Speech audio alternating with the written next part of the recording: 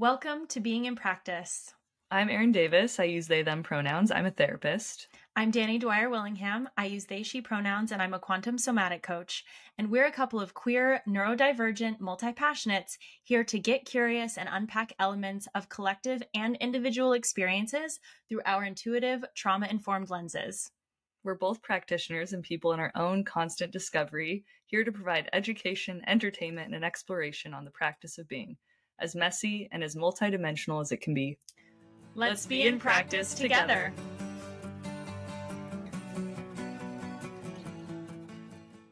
Hi, everyone. Hi. Welcome back. We're excited to have you. Welcome back to Being in Practice.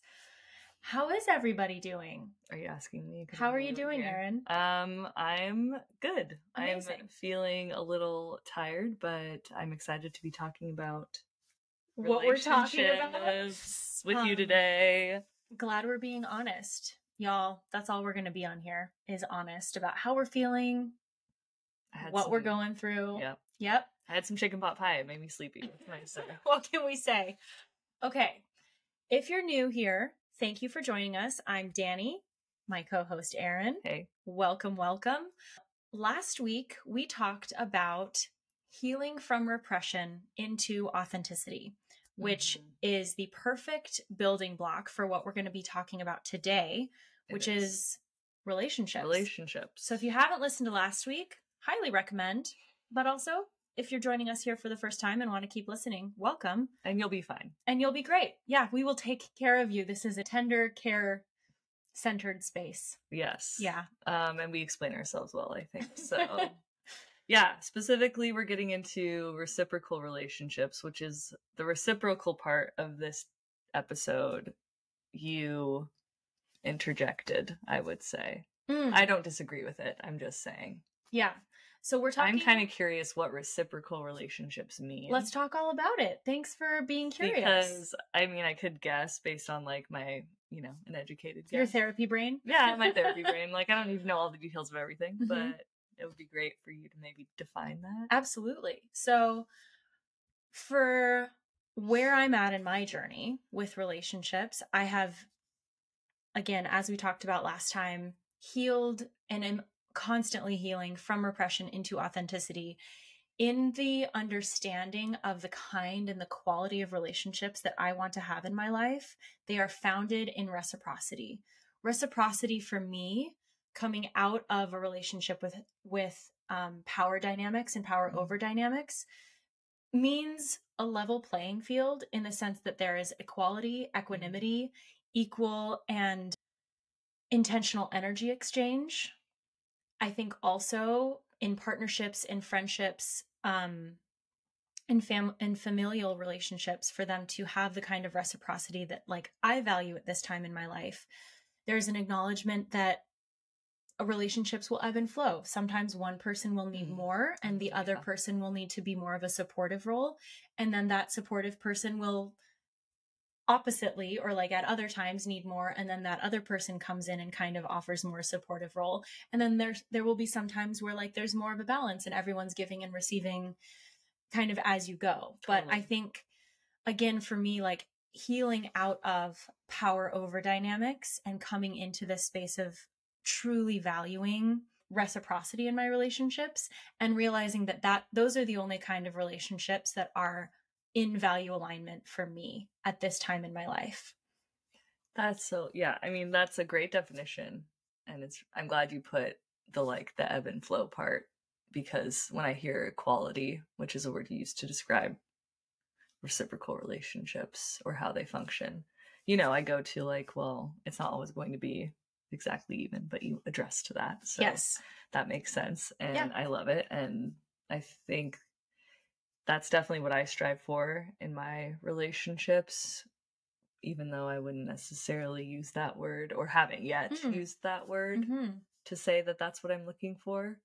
I like it. It's just being a little bit more intentional with language, which is something I care a lot about. So you kind of talked about power over dynamics. So maybe it would be helpful, and I think it would be helpful for my brain to know what the opposite, if people aren't striving for reciprocal relationships, is it that maybe we're not striving for any specific kind of, maybe we don't have intention around it, maybe we're not aware, or maybe we're unconscious, or maybe like we've just found ourselves in what other types of, I mean, power over, abusive. I mean, those are words I think of like other forms of engaging. But I feel like there has to be some like neutral ground where maybe you're in a connection with someone and maybe it's not toxic, all these words, buzzwords we could use or real words we could use, but maybe it's just like neutral. Like I feel like I've had experiences in my life where, even in my adult life, where I've had, it's just like kind of flat. Maybe it's I'm like giving more than I'm getting, or vice versa, but it's not like harmful or like power dynamic-y. I mean, I think that's a super personal question to ask for our listeners too. If you feel like there's a relationship, as you described it, as flat and neutral, but without power dynamics, is that a relationship that for you feels fulfilling and value aligned? If you are giving more energy than you are receiving, does that feel sustainable for you?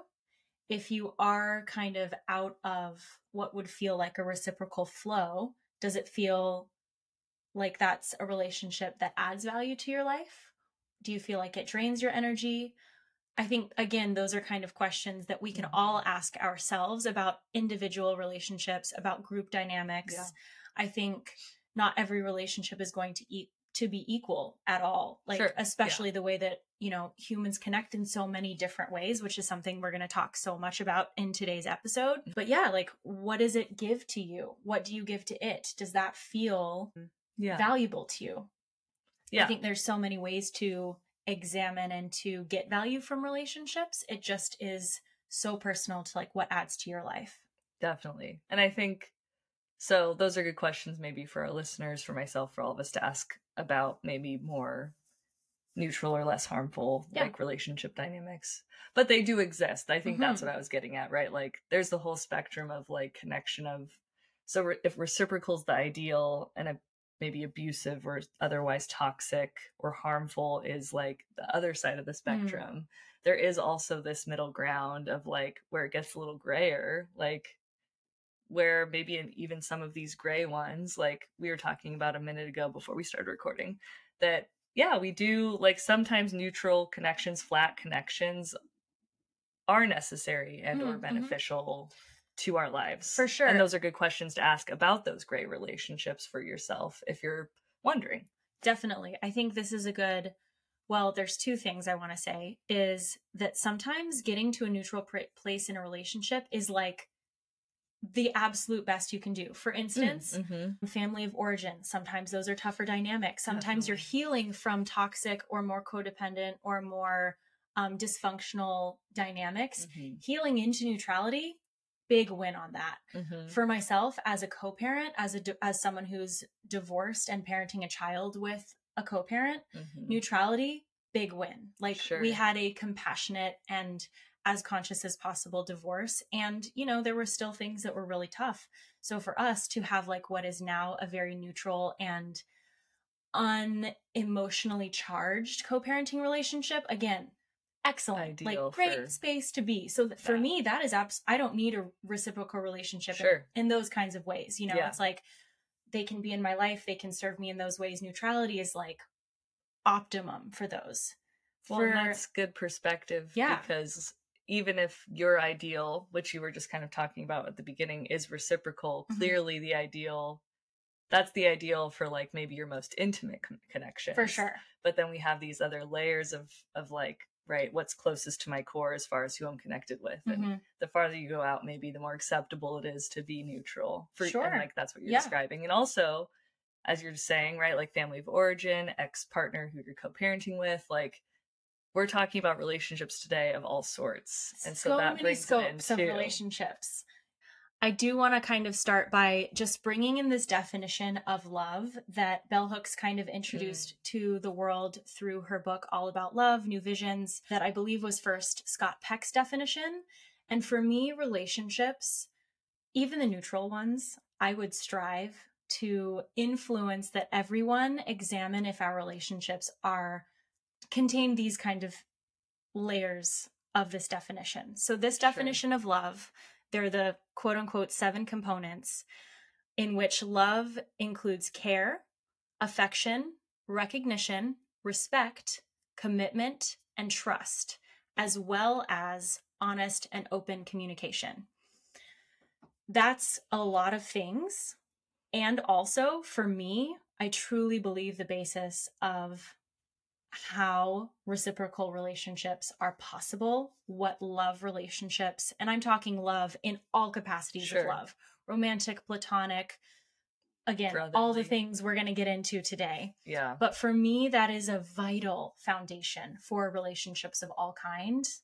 If our relationships are not able to contain all of those components, I think neutrality is kind of like the step down from that. And then I think for me personally, again, where I'm at in my life, like relationships that don't contain that are either neutral or they don't serve me anymore.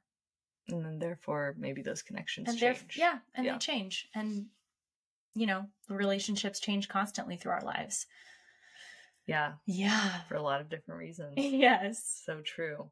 Yeah. I mean, I like the bell hooks definition that you just went over. And I think like it is interesting to think about the 7 components in relation to like those neutral people or those neutral level connections, because they probably still include some of these, but maybe like for you and how you're living currently, and maybe how I'd even choose to live would be that my like intimate relationships have most, if not all of these, most of the time, if not all of the time. Totally. I mean, you know, we can't probably go strive for 100%, but like, right. And so neutral would probably still include some of these a lot of the time, but maybe not all. So I like that. It's a nice little rubric maybe for our listeners and for ourselves. Yeah. And thinking of love as it says here, love is an act of will, both an intention and an action. So thinking of love as a verb, like how are we showing up in all of these ways in action with the people that we care about, with the relationships that we have in our lives? Totally. For me as a parent, how am I living that action of love as a parent in all of those ways? You know, I do strive for as much as humanly possible, you know. Yeah. But again, because we're talking about all types of relationships today, I think we are going to center romantic relationships a little bit, and also like what we would call poly-intimate relationships, which we will dive into. So do you want to, where do you want to start, Erin? Now that we've already started. Where should we go next? I don't know. This is a really big topic. Yeah. And I think centering maybe, like we've talked about what the ideal is, what the not ideal is, the various styles. I don't know. I think we have queer relationships on here too. Like, I think that's a really nice, I think thinking about queer relationships, even like going into that, like if we're talking about the different types of connections, styles, like love levels, whatever. I mean, queer relationships, I think queer people do this really well. Like, we are already quote unquote non-conforming. Just in any queer identity, at least at one point, was a marginalized population, now a targeted population, continued. But I think queer dynamics, queer people loving queer people non-romantically or romantically, has always included, I would say, an aspect of like building that chosen family, having community, doing relationship, like there's more freedom to do like we don't have the same pressure, or we've unlearned the conditioning of like following the relationship milestones. So already we're doing things differently. We're moving in sooner, or not getting married because we're not allowed to, or choosing to get married once it's allowed, and then making families in different ways and having all sorts of different dynamics there, or even having multiple, like, right, there's all sorts of ways that I think queer relationships are a nice kind of beacon of how connections and the depths of them can look different, even if you're not romantically involved with someone. Absolutely. Which I think kind of ties into what we were talking about last time, which is when we are able to kind of release repression from our lives, heal through repression. And again, for those of you who haven't listened, that's like so much of the societal conditioning that we are kind of put under growing up in this society of conformity and of doing things a certain way. I think even just accepting queerness is like step number one of accepting that we can be nonconformist in relationships, and that relationships can look so many different ways. I mean, again, as somebody who I created a heteronormative nuclear family for myself, and it did not work for me. It didn't work for my family. Everyone in my family is so much happier now that we are not a nuclear family. Yeah. My kid has so much love in their life because not only do I have like a romantic partner, I have an aromantic life partner. I have a poly-intimate community. Yeah. They all love my kids so much. And it's like, so cool. It is so beautiful to just be like, this is what the village, this is what it can be. Yeah. This is what the village can look like outside of, what it used to be, which was people living in smaller, like actual physical communities together. Now we're also spread out and like living in late stage capitalism. People are busy, like people have lots of things going on, but also there's like so many different ways and what feel like newer ways to explore how we like live and connect with people in ways that, feed us and just let us know we're not alone, And if you haven't found that yet, it's out there. It's out there, and also it can feel so daunting to be like, well, here I remember my aromantic life partner and I a couple of years ago were like, God, we just feel so fucking alone. Yeah. Where are our people? Like, this was also still kind of like, COVID times. Totally. Just being like, why does it feel like no one is out there ready to meet us where we're at? And here we are, fast forward 2 years later, we've created that for ourselves, for sure. But there will be moments of there have been for me at least, like moments of such despair. I mean, and that's even after I was divorced and that was a whole other level of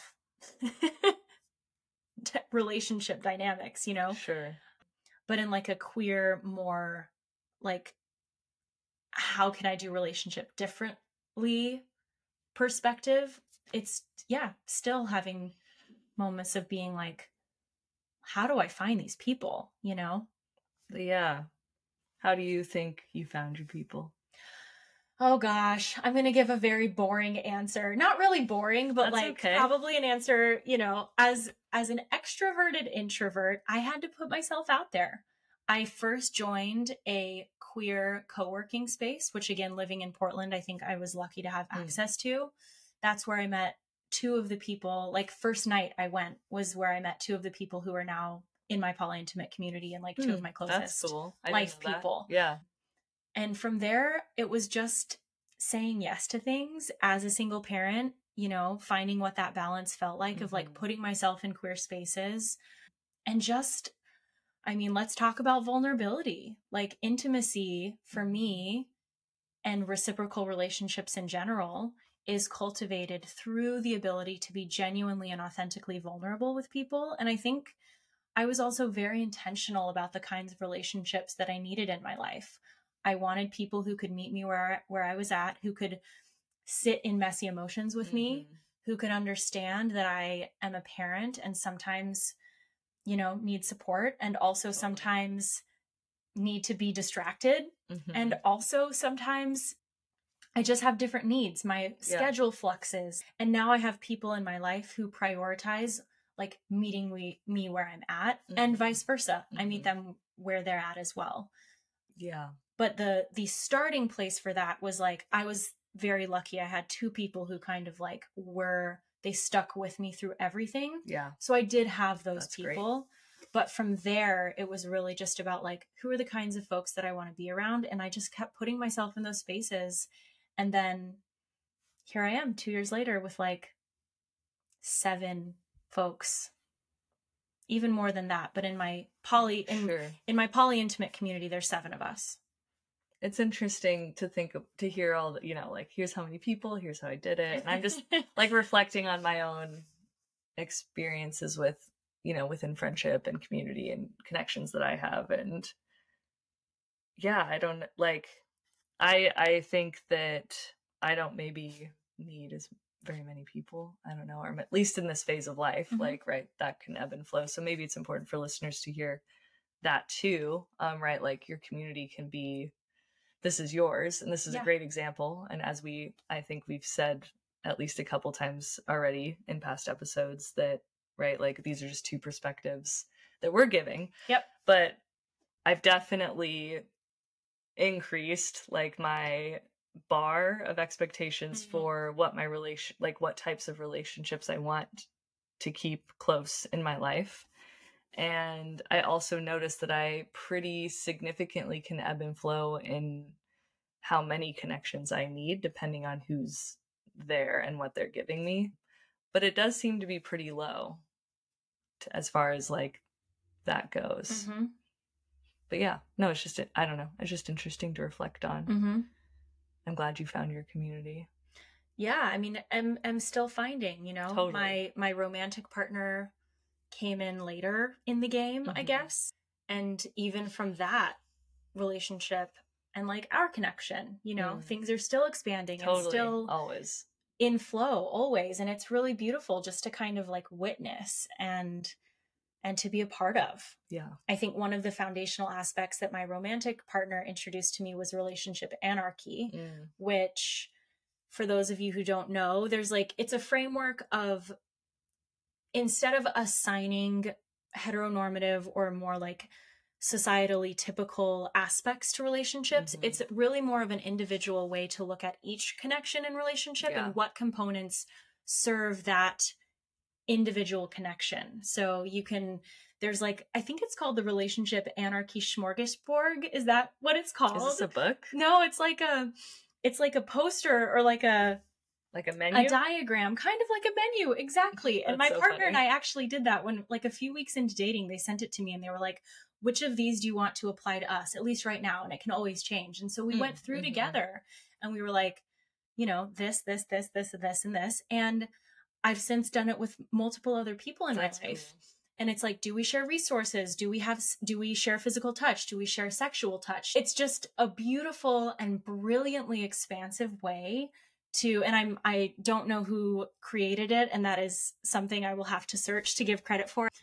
But it's been so beautiful to just be like, in every connection that is valuable to me, I get value from all of these people in such different ways. And I think that's another way that kind of like applying a queer mindset to relationship is like, we can't and don't need to have every one of our needs met by one person or by two people. And or I think to with this smorgasbord, like, or assuming we're not also walking in assuming. For sure. There are less assumptive aspects, I think, to queer relationships, and just like through a queer mindset of, what is this relationship? What does it mean to me? What are the aspects of it? And how does it bring value to my life? And also, again, I think from the way that I'm living right now, because there are no prescriptive elements, it's like, I'm not following the track of like, well, we've been dating for this long, so like maybe it's time to get engaged and get married or move in together or whatever. Like, it's just being in relationship, which is being in practice. I bet this feels, to some of our listeners, I could imagine, uncomfortable. And I think probably, maybe even in the last episode, definitely I know in future episodes and topics, that this being thing, like our name implies, doing things differently implies, it is an act of letting go a bit. And that is vulnerable, and it does feel risky, and there isn't a plan, and there isn't a set schedule, and there's not rules. That's like something I always say. There's no rules. I say that to my clients constantly. Except like about ethics. Everything. Except for ethics. Yeah. But as far as like relationship milestone plans or how connections have to be, there aren't rules. Yes, of course, like, don't harm yourself, don't harm others. I would say that's probably the only rule there are, or at least what all the other ethical rules are based off of. But other than that, like, yeah, it's kind of a free-for-all, and we're just, our brains like patterns, our brains like predictability. And so the things that were sold from a young age and conditioning of, you know, you're gonna get married to Prince Charming, but first you'll like move in and all, I don't know, like depends on if you came from religion or not, but there is like a very set of like things you do and don't do in relationships.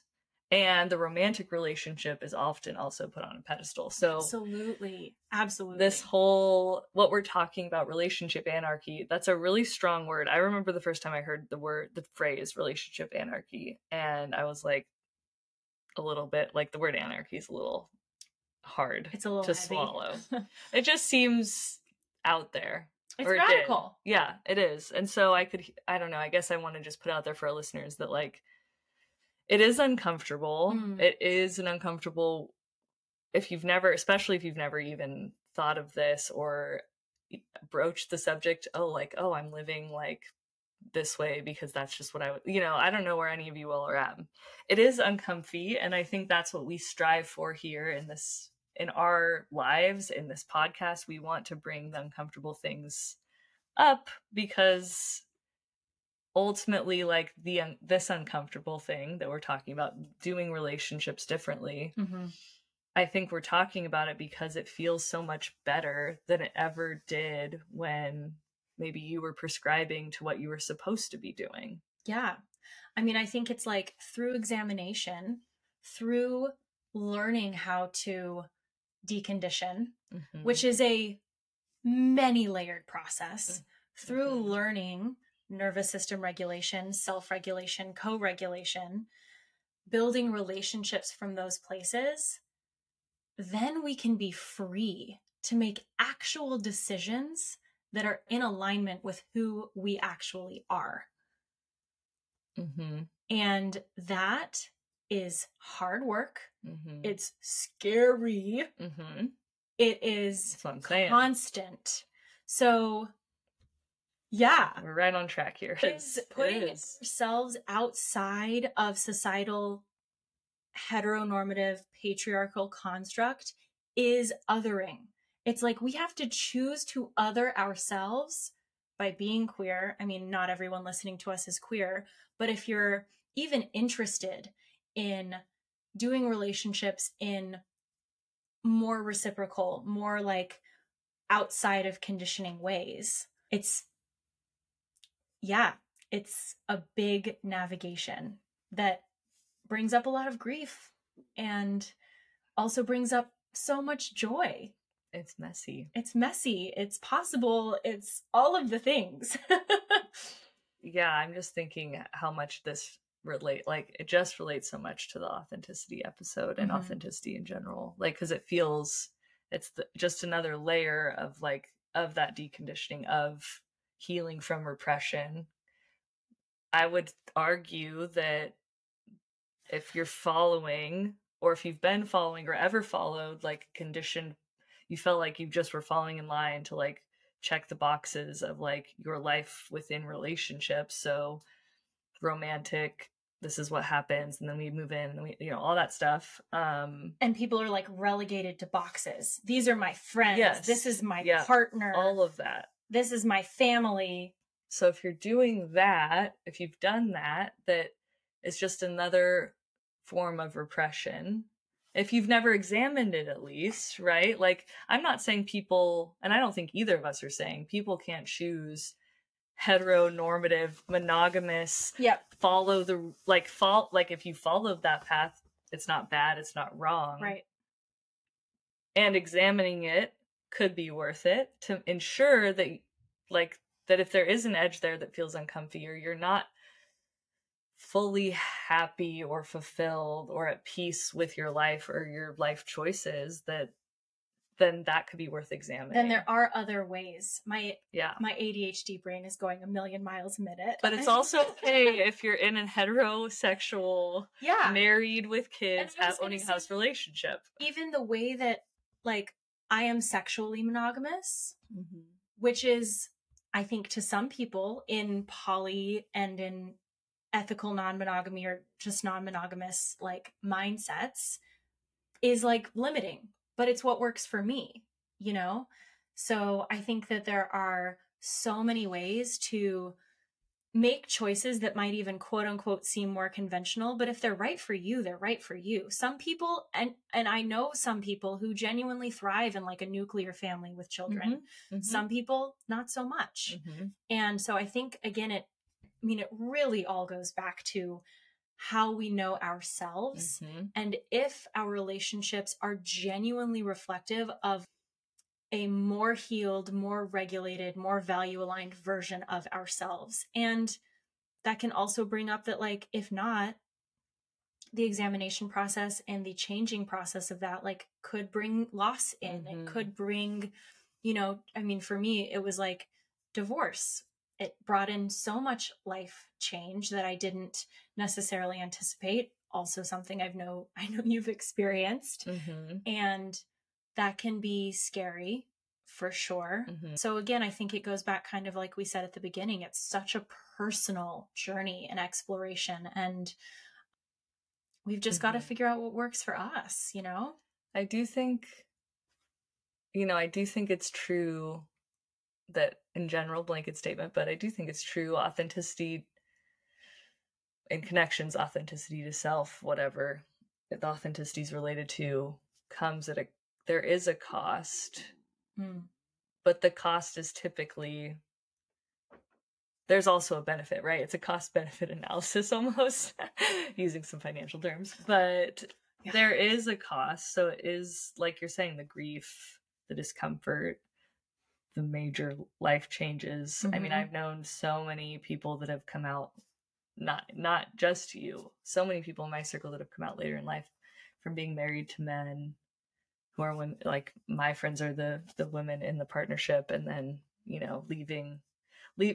making a choice to change the family dynamic, leaving their partners to pursue queer relationships. And so far it seems like it all actually works out really for mostly the benefit. Like you said, like your family dynamic now, everyone's happier. And my ex-husband is happily repartnered, and it's like we've all kind of found what we just didn't have together. And I think it also takes like a massive amount of bravery to even just start questioning any of this, which I think, as a coach and as a therapist, I know we see so many people come in being like, here I am. I don't know why this, but like, how do I take steps to just grow in self-discovery? And I think this is like relationships. We have relationships with everyone in our lives, and we have relationships with everything. We've got relationship to the earth. We've got relationships to money. We've got so much of this we will be talking about in our, in this season, and then in future seasons that we've planned. But like, relationships are at the crux of connection. Connection is at the crux of existence. Like, we're boiling it down here to how we relate to ourselves and others is how we move through the world. And we were also talking about blowing open this concept that I think so many of us in like quote unquote spiritual spaces or whatever have seen, that's like, you can't love others until you love yourself. Yeah. And definitely. A, false. B, we heal. I mean, there's a level of self-responsibility and self-accountability to our own healing. Of course. We've got to learn how to know and love ourselves. Definitely. Absolutely. Which, like, if you're struggling with even that, like working with a therapist or a coach is like a great place to start if that's accessible to you. And also, we are reflected, us as humans are reflected back to us through the people that we are in relationship with, through the patterns that show up in relationships. And we are not only, but a huge part of healing those patterns and healing the ways we show up in relationships is by being in relationship with people and different types of relationships and testing what works and, feeling like, do I feel safe in this connection? Do I feel fulfilled in this connection? Do I feel joy in this connection? Do I feel reciprocity? Like, and then hitting for me, again, speaking only from my experience, but hitting roadblock after roadblock of being like, this feels sticky and messy. And do I eject, or do I stay in this really uncomfortable place in this relationship, actually be intimate, actually be vulnerable, and figure out what this is bringing up for me that feels so messy and hard. Mm-hmm. And that has paid off every single time. And my guess is by payoff, you mean multiple things. And that, and I would guess, because as a, I work with couples, I have my own experiences, but that either you're going to be met with what you need through your vulnerability, asking for what you need, leaning into the messy, the uncomfortable, or you're going to get valuable information from that person that they can't meet you there with what you need as you're requesting it and being vulnerable and getting uncomfy. And that is valuable information for you to, either continue to practice vulnerability and see if they can meet you. And if not, after however many chances we decide we want to give someone, they're not maybe for us in this type of connection. Yep. And this is something I work with couples on. The couples I do see a lot is we're working on restarting, building new habits, whatever it is. And sometimes the couples, they can meet each other and show up in the vulnerable, hard stuff, but sometimes they can't. And it pays off, because do we really want to be in connection with someone that can't meet our needs consistently, right? In a pattern, consistent way? No is the answer. Like, there is one answer. Like, maybe we're not all ready to say no, but if we aren't getting our needs met, that is like, it hurts my heart, right? Having chronically unmet needs is a trauma response. Having chronically unmet needs leads to, or is a form of self-abandonment. Definitely. And leads to resentment, pain, internalized stuff. Again, for me, led to depression, because I was holding in so much. So, not easy things to think about, not easy things to process, especially if we're already in long-term relationships with friends, with partners, with people. Definitely. Asking these questions it's a scramble. It can change things very quickly. Which is why we recommend working with people. If you don't have the connections, the type of like reciprocal connections we're talking about just in your, average, in your community, in your group of friends, family, whatever, pay someone or use your insurance to pay someone to have that type of connection, because we do need help in this sort of thing, being uncomfortable, whatever it is, like making those changes so hard. And we are both divorced people, and I also, it is the hardest thing I've ever been through, especially with a young child. Not something I would say do everybody, but also we had a therapist for years before we made the choice to separate. We had a therapist guide us through our separation and our divorce. We've both had individual therapists through the whole process, and we were lucky enough to have that access. But it has ultimately, like, we were going by the guidelines of like child psychology, child, mental development, doing everything, like checking all the boxes of making sure that we were doing it in a way that was like the most supportive for our child. Again, I think something, especially like as a child with divorced parents, like not something I experienced. I don't think it's something that's modeled. Yeah. So again, like that is possible. And it was also like the hardest, very expensive, like it was a lot of things to be able to, and I had the privilege of being able to do my divorce that way. So I think like this examination, relationships, as we've said already so many times, like they're going to be so different for everybody, and how we move through them, how we even start aligning into more fulfilling, more reciprocal relationships is going to be so different for every single person. It starts with us, and it also includes everybody around us. Yeah. This is big stuff, y'all. We don't talk about little things here. It makes me, think about like our connection and relationships with family, especially for our queer listeners, like this authenticity thing, this connection thing, like our family of origin, not necessarily the family we create. But I don't know. I think it should just be put out there. Like, that's also like a challenge. I know that's something that I went through with my queer identity and my journey and my continued journey and authenticity of like having, you know, pretty religious, conservatively religious parents, and having a really conflicted experience internally of like, and even still, like, I don't think it's fully figured out of like, how do I connect with them? What is the right connection? Is any connection the right, you know, like I don't have the answer, but I think a lot of people relate to that. Whether your parents are religious or not, like parents can also just be not accepting of queerness for any number of other reasons. And so, or like life choices in general, married the wrong person, or did the wrong job or whatever, or getting divorced, whether you're getting divorced because you're queer or not, or like separating your whatever. Like all of those authentic journeyings that can lead, that we maybe, you know, take pause on because of our fear of what it will do to our connection with our parents, is so common. And I don't know, it takes it, you know, it is a process. It's like a delayering, like you said. There isn't like one linear straight like path to that or to the conclusion, if there even ever is a conclusion. But I think these are good, like what we're asking, right? These questions that you've brought up, that we're posing to all of you, are beneficial, and there's not one right thing to do. There sure isn't.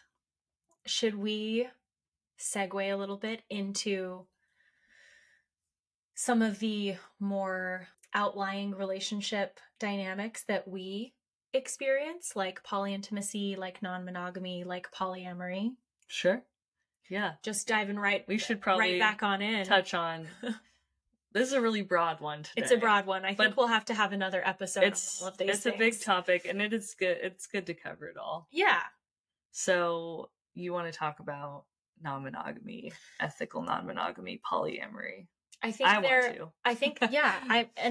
I told Erin before we were recording, I practice polyintimacy, but not polyamory in the way that I think that it's perceived by people as a sexually monogamous person for now. So and I think I'm poly-minded. Erin, I'm coining it. You heard it here first, everybody. I've looked. I can't find this word anywhere, but poly-minded versus monogamy-minded. Is what I'm like. I don't know if I'm birthing it. Maybe it exists somewhere else, but I haven't found it yet. So please inform me if you're like, no, this is from there. I would totally love to hear that. But anyway, I'm going to claim it for now. But being right, like I think me and my partner are, I would say right now, actually, we're monogamish. But I do think I want to define monogamy-minded. So I think monogamy-minded versus poly-minded, it's the idea of what we've been talking about today. Poly-minded is an experience that I feel like I am, of where all connections, right? The idea that like my romantic partner, the person I'm having sexual connection with, is in a different, like, right, these groupings like you were talking about. Here's my sexual partner, my life partner, and here's my friends, and here's like my family of origin, and here's like my family that I have with my kids. Like, it's just a lot of like, there's a lot of compartmentalizing, yes, in the way that we are societally taught to have relationship with people. But in my mind, because I have friends and a partner and siblings and, you know, all these people in my life that I am connected to because I have any sort of relationship with them, that I am polyamorous, or I am keeping my mind open to like the idea that all these connections are just as important. And maybe that's a little bit like relationship anarchy, I don't know, but I do think it has more to do with loosening my mind up and getting myself a little bit more into the gray, that like every connection is a valuable connection, whether I'm having sex with the person or not. And so monogamy minded, I think I have been that, where it's, well, this person matters more, and these other connections are so different from this one. And that's just, I've come to realize for myself, at least, that is just not true. These are all very important connections to my well-being and thriving, and that I value them just as much, at least my intimate ones, as my intimate, like, sexual partner. Also, I'm monogamous right now. Just, we're exploring things. But yeah. Anyway. But I'm poly-minded, and I love the word. Yes. And I mean, I think it's similar to polyintimacy, right? Polyintimacy, again, not sure if this exists, but my friends and I, my polyintimate community and I like created it. It's so funny because I think in English, we don't have great words for people. Like there's either partner or friend or like lover or like whatever. Yeah. But I have a group of people that I like love. And they're more, I mean, they are chosen family, but also we're like flirty and we like hold hands and we're like cute and snuggly and we dance together. And like, I don't have sexual touch with them, but we've got like love for each other. So I'm like, I call them my friends. Commitment, totally. Yeah. But I'm like, what are you really? Like, there aren't really great ways to describe these things yet. It's starting. One of my favorite resources for this is Casey Tanner. They are at Queer Sex Therapy on Instagram. They talk so much about all of this. Even if you're not queer, highly recommend checking them out. They're like a non-binary queer sex therapist, but talk so much about like the different ways that we can be in relationship, and also how up until this point, like the ways that we can even talk about different relationships is so limited in the English language. So go check them out. And also, like polyintimacy for me has become so much more than friendship. It is about honoring and valuing my connections with people in the ways that they actually are. My romantic partner and I were just talking about this a few days ago. Like, we both have given ourselves the permission to connect with people with our hearts, not like in ways we think we should because we're in a romantic partnership. Yeah. When I like meet somebody, like even you, when we met, there was like a heart connection with us. Definitely. And if I had closed off to that, because I was like, I know, like we're so cute. But if I had closed off to that, even in any way, because I was there with my romantic partner, we probably wouldn't be here today. But it's like having heart-led relationships with people is what polyintimacy is for me. I love it. And I think that's what I equate to my poly-minded phrase, because this is something that me and my partner, my romantic partner, we're like, there's no words for these things. Well, we've talked a lot about our commitment to our relationship, to the relationship that we have. And this is something fairly new for me, but like I am prioritizing now finally, like the relationship, at least in this connection, but I think in all my connections, I'm now not putting on a pedestal, but like caring so much for the relationship that I'm putting aside any momentary discomfort of like having a need, being vulnerable, sharing openly, communicating openly. And it's so cool to see because like our connections here, not because I was maybe poly-minded, I guess that's why our connection's here, but I think it's about being able to like connect with whoever on almost any level, not sexual with my current situation, which is fine, but being able to do that. And that if that for some reason was an issue, or like, let's say we did have like a certain rule, like maybe I do want to have sex with someone else at some point. I'm not saying that now, but we've even talked about that. Like as long as me not being able to do that, or her not being able to do that, or whatever, like in our agreements currently, doesn't cause resentment, which is the long-term relationship killer, then we're good. But we need to be able to have the uncomfortable conversation. Yes. I want to have sex with this person, or whatever is in, outside of what we already have agreed upon. Because discomfort, and I want to talk about the jealousy thing too, and I know we're kind of running short on time now, but I think for me, I was so terrified of jealousy in a relationship with a person who, when we started dating, was in another relationship also.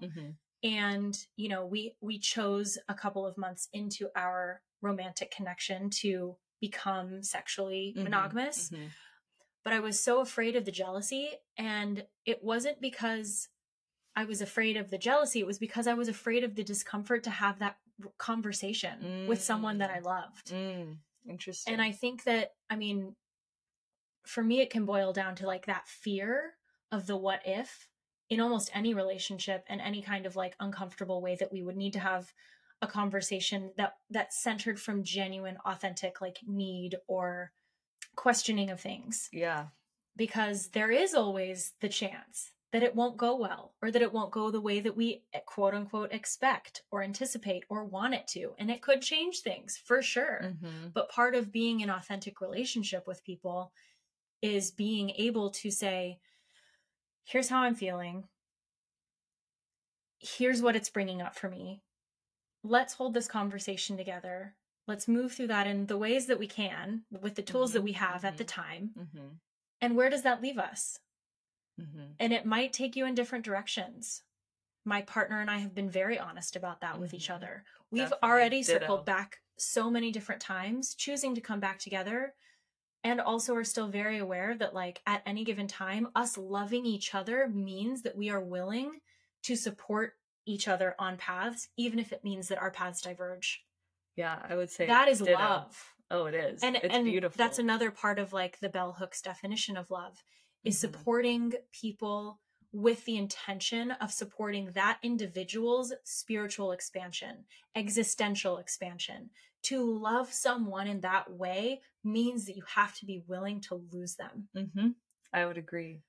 Well, and I think that's what, I mean, yeah, bell hooks components are great, but I think that is what reciprocal relationships, what deep true love is I put it differently with my partner, but it's like I want her happiness, and not like the fleeting kind, but like I want her like deep happiness over anything else.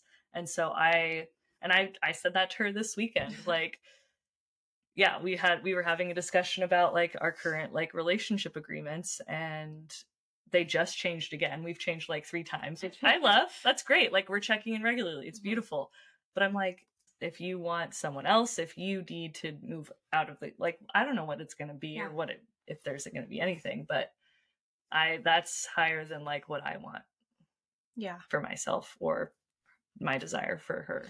And I think it's like, I'm like emotional because this has been so prevalent in my own personal journey right now, but it's like, to love ourselves is to put ourselves first, but to love another person is to both be able to prioritize and center ourselves while holding someone else in their own highest self becoming. Yeah. It's so cool. Which is like so a lot. It's so cool. I think I'm just so excited to be doing it right. I mean, right's a strong word, but it feels like the healthiest thing I've ever done in a romantic connection, sexual connection, whatever, that it's so exciting to me. The risk is like feeling fun. It is so exciting, but it's like, for me, a Cancer, son who is like deeply, and I'm healing this again, I think actively in relationship with people, healing an abandonment wound, like a deep abandonment wound. The fear of being left is still so heavy for me to hold, I think, especially with a child. Oh yeah. Because you're also leaving that kid, Definitely. But it's like a risk I have to be willing to take to have the quality of relationships that I know that I deserve in my life. I'm like, so happy it's for so you. Emotional. Yeah, it is. The abandonment wound is a hard one. I don't know how it happened, but I do feel like I've gotten, I don't know, you can never say complete, but the hump over the hump for sure. I think so too. I mean, I think healing my codependency was like a huge big one. Which was like a years-long journey, but I think I can successfully say I have healed codependency in my life, which is not something I ever thought I would be able to say. That's so cool. That's a whole other episode we'll have. Yeah. But I think it's like, after that, then all of these other things came up to the surface that were like, well, that still hurts. Yeah, definitely. That's still something I got to work on. Right, the layers. We're coming back to the layers. We're coming back to being in practice, as we do. Every time. It's all about being, it's never complete.